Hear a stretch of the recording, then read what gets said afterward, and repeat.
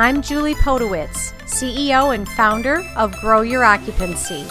Our passion is helping senior living providers maximize sales efforts and increase revenue. Join me as I chat with industry leaders who share their tips and strategies. And we'll have some fun along the way.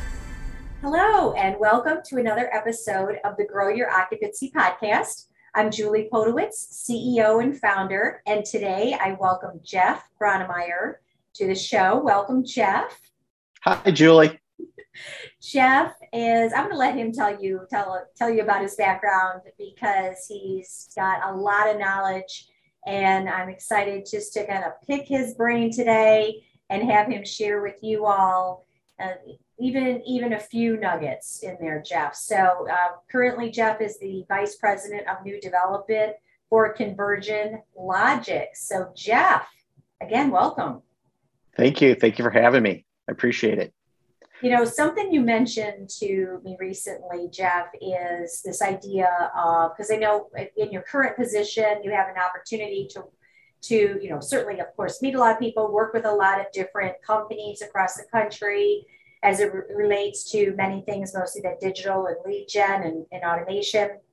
But you mentioned this idea of an ecosystem. And can you talk to us a little bit about what you mean and why that's important in senior living? Yeah, Julie, I've been going to the conferences. It's conference season, as we all know.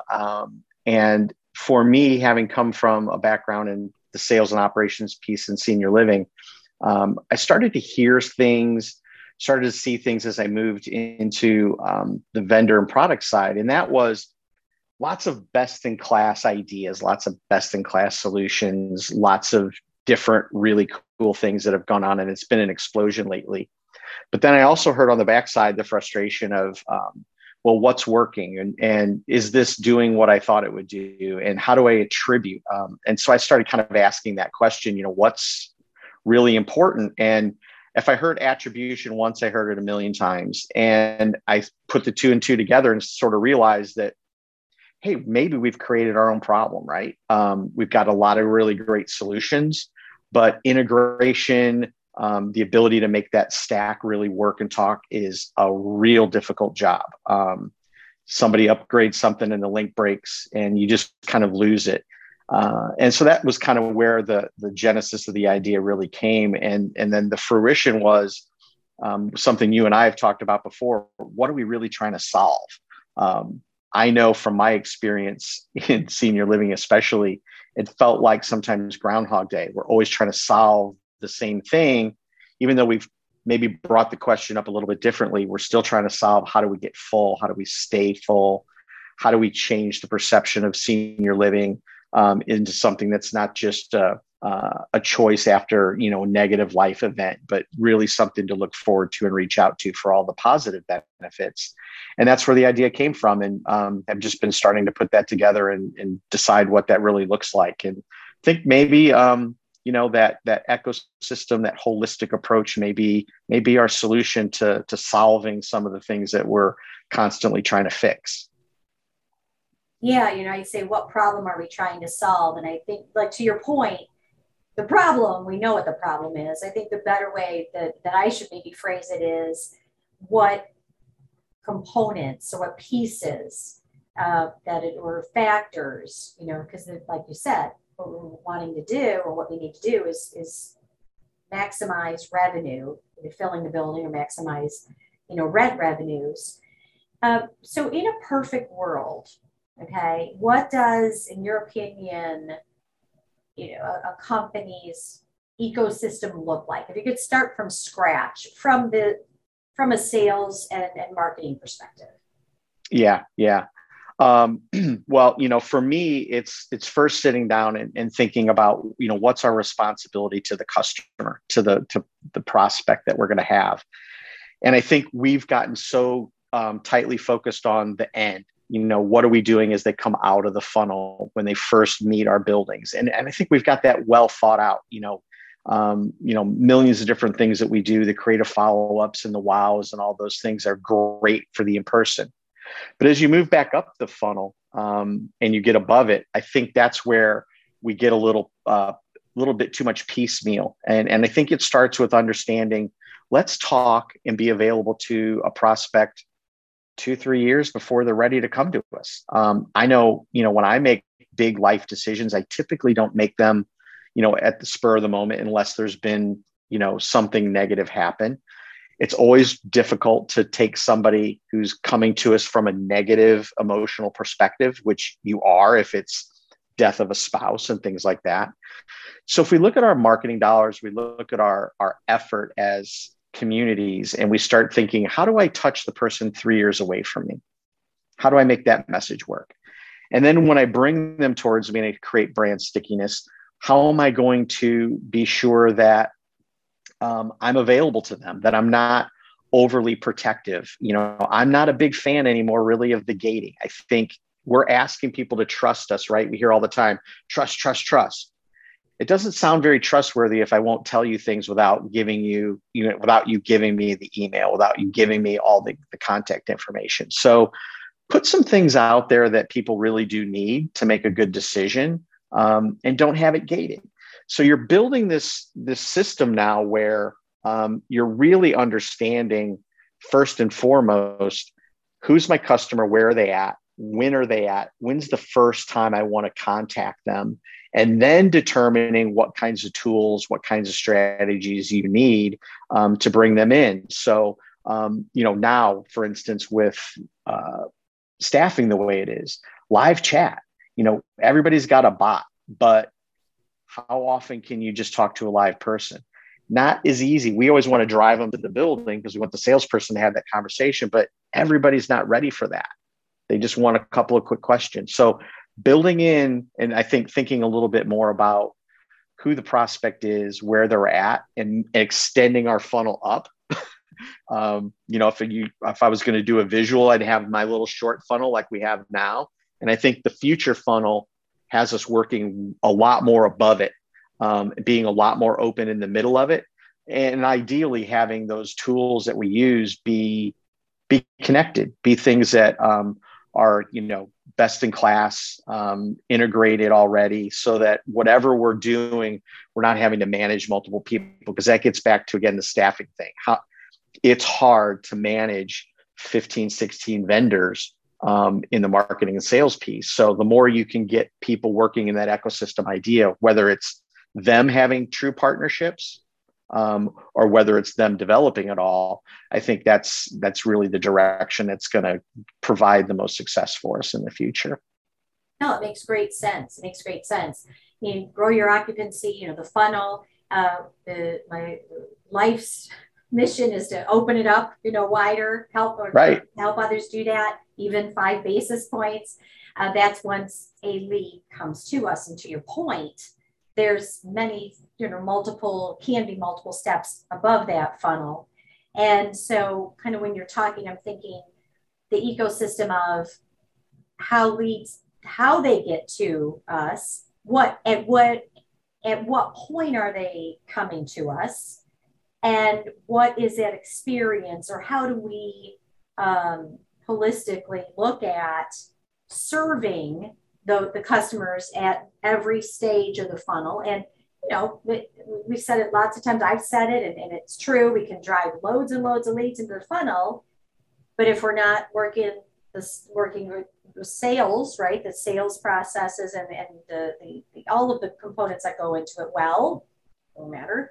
But we can be the greatest salespeople in the world, but we do need people coming to us. So, right. and then of course the customer service, or the service aspects throughout the entire ecosystem, that would include, asking our customers and surveys, and looking at, pre-move-in, post-move-in, all of that, to that circle of that kind of wheelhouse, right? Or wheel of success. Yeah. Keeping it. Yeah.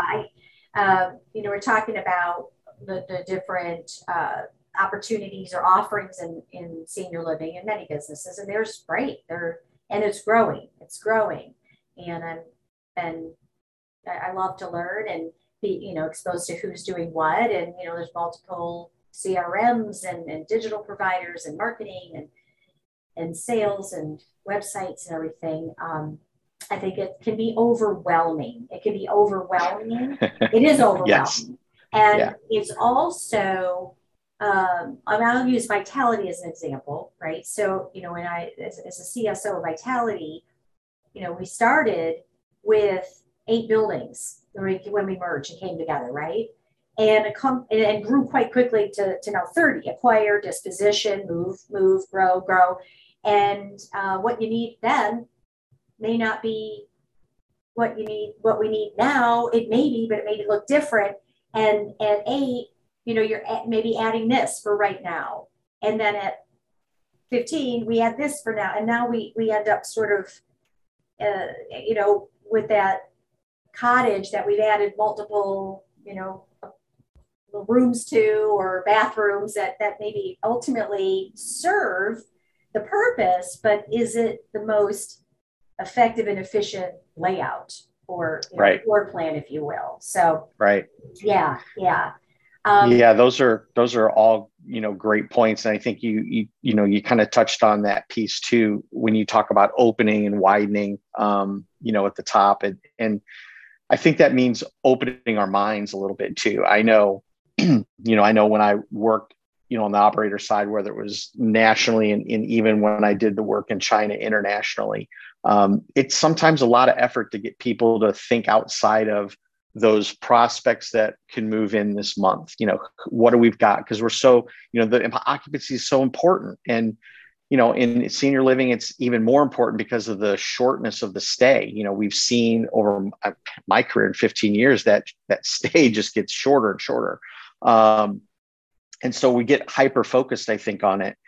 And the result has been, to your point, great innovation and tools. I mean, the things that are on a website today, the tools that are available to us today compared to when I started in 2006, it's, all we had is a newspaper ad and a flyer, and we printed the flyer ourselves. I mean, we just didn't have the level of expertise that we have now. But what's really never grown is we've never thought outside of the creativity of those same things. The same thing that I was trying to do with that newspaper ad, I'm still trying to do with all these great tools. So there again, I think we just need to continue to expand the mindset. People like you out there pushing people to think about things in a bigger way or a different way, spinning the concept, asking some, questions around, hey, how many times have we had this meeting, right? How many times have you sat down as a company and tried to figure out what this is that's happening? And you're still back doing it 2, 3, 4, 10 times. What really needs to happen? What really needs to change? And that can be training, better training, different tactics. It could also be bringing, different kinds of digital strategies, different kinds of tech tools into play. But more really just understanding that we no longer just work at the bottom, that bottom of the funnel. It's just this whole big ecosystem of that prospect and where they are and who they are, and what kinds of things that we can creatively come to solve it. I mean, I'll share, here's a tidbit for all the listeners, right? I have an 82-year-old mom. She lives with me. I'm happy with that. But she's not as happy as she could be because I'm busy. I travel. I do a lot of different things. She's not hanging out with other people her age. If a senior living company had a little $400 club membership that she could pay, and she could go over and do some of the things that she wanted to do and give her that 1.5, maybe 2 years tops to start to feel comfortable, to make friends, to do and engage, to be engaged without it being a sales process, she'd probably already be living in a senior living community. But I cannot find one of those in Indianapolis. So, there's an example of just looking at a person differently, and creating some things, whether it's marketing or whether it's digital strategies or it's the way we go about interacting with people, to kind of create the real doors and the real opportunities. Because my father-in-law, to finish that story, 81, he gets a very nice postcard, the big postcard, glossy, from one of the buildings that's near where he lives. And he asks me about it all the time because I'm in senior living. He says, "Hey Jeff, what do you know about this place?" And I'm like, "Oh, it's a nice place. And is that the one?" And he's like, "I can't ever remember the name of it, but they send me the card." And I think to myself about that all the time. I'm like, you're spending an awful lot of money sending him a card. He knows you're a senior living place, but he can't remember. You can't break through the remember the name part. That's a conversation I think we should be having in our conference rooms. How do we fix that as a solution provider? How can I help you fix that? Is what we need to have in our ecosystem of tools and the way we go about seeing our prospects and delivering things that really help them understand who we are and why we're valuable. From where I sit and being able to work with great people and so many different people and clients and companies and individuals, it's the more narrow or like specific you can get in breaking it up to identify, for example, that one piece and put actionable step maybe to that. Say with the sales process, you need to grow, improve your closing ratio. There's about 6 things that you to dissect it, right? And it doesn't sound fun, really, dissection, or analyzing it, but to be able to either do one of 2 things: start from scratch, and build. Take your home, buy a piece of land, and build the home again, which is absolutely an option. Or to really look at, again, what problem, maybe we know the problem, maybe not, or what part of it are we trying to solve, or at least improve. In order to do that, I think to tie back into that funnel, Jeff, another thing that I've seen, and tell me if you have too, is data. And in our workaday world, and the world when we all work, and we got this data over here, this data over here, this data over here. Maybe we don't get it. Maybe the vendor is providing it, or maybe not, and we don't know, or we don't. We can't take time to analyze, 5 platforms of data. Or if we can, we need, how is that done and how routinely and regularly? So using, first of all, as an actionable takeaway, I'd say just globally know or understand what data is available, right, based on what companies you work with, or if it's internal, and then what do you want to know? What do you need to know? How are the dollars spent? All of those.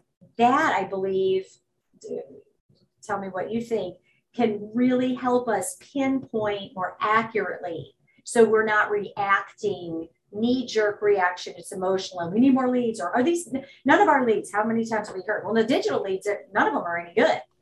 Right. I'm sure you've never heard that. Or you got wide outreach. Nobody is referring to anybody anymore. Right. So all businesses stopped. Yeah. I mean, I'm laughing at, I'm laughing with myself, because we've all done that too. So I think what you're saying is an incredible merit. If there's one thing that someone listening could do this month, or think about to potentially then take action to do, what would you tell them to do, or what comes to mind? Yeah. I think I'd really just what kind of you said, I think I'd really take a look at how well you can track and attribute your customer journey today. Look at your current tools, pull your reporting, and kind of do that forensic fishbone, like, we do in healthcare. How difficult was it to get that information? How much time and effort went into it? And how much do you really understand about the true journey? And when I say journey, I mean initial interest through, checking in, through early engagement, and ultimately becoming a sales qualified lead. How easy can you see And does your system allow you to do it? Does it allow you to actually see that journey of a person? Do you have the digital tools? Do you have the capture tools? Do you have the reporting tools that you really need to do that? Because they are out there. But if you're not intentional when you put things in place to ask those questions, will this work in that system?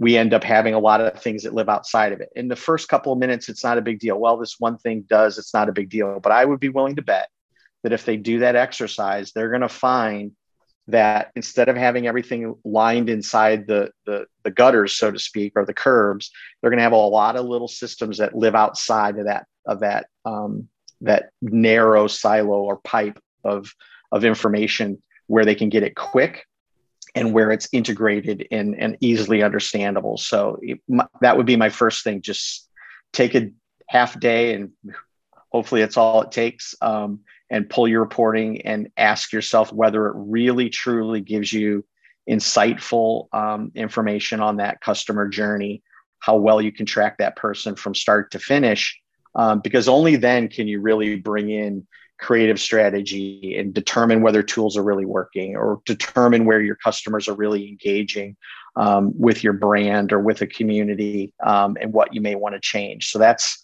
I think, a really, really useful and helpful exercise, and hopefully a very eye-opening one, because again, we get used to doing work, right? I know I do. I get used to doing something. I become comfortable with doing it, even though it's not the ideal way I should be doing it. It's just become what I do. And this is I think that's an exercise to help break you out of that and ask yourself, should I really be doing all this, or is there an easier, better way? Because there is easier, better ways for sure. That's why we develop our reporting to be all in that one spot, so you don't have to go side to side. So I know it exists. If it exists from us, it exists from others probably as well. Great advice, as always. I love talking with you, picking your brain. You're a great guy too.